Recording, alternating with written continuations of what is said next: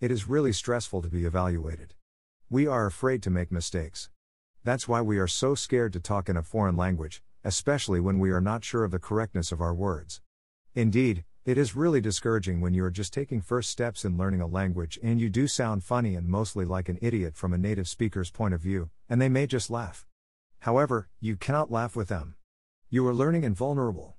Probably, you were looking for some support and motivation from them, but instead you bring them joy and later smile awkwardly. That's why, at first, it's better to speak with a trained professional who will be patient and can be empathetic towards you. Even after studying Korean for the past 5 months, I'm very reluctant to talk with my friends as most probably they will always ask me to repeat myself or just be unintentionally entertained.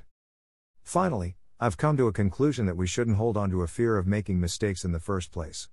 Errors make a language richer, smiley face, mistakes are good and making them is an indispensable part of learning. I love mistakes, blue heart, they make me grow. Moreover, in the future, I want to make even more mistakes in order to acquire more knowledge. Even if it seems like you are making a fool of yourself and escalate the hilariousness of the moment, be aware that it is natural, be focused on the future better version of yourself.